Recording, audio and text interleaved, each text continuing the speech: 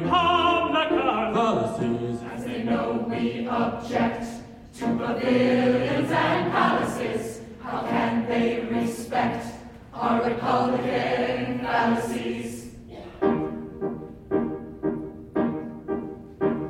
For everyone who feels inclined, suppose they undertake to find congenial with his peace of mind, and all shall equal be.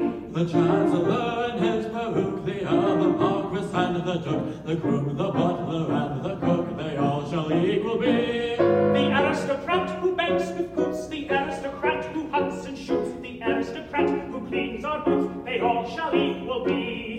The noble lord who rules the state, the noble lord who cleans the plates, the noble lord who scrubs the grate, they all shall equal be. The Lord High Bishop orthodox, the Lord High Coachman on the box, the Lord High Vagabond in the stocks, they all shall equal be.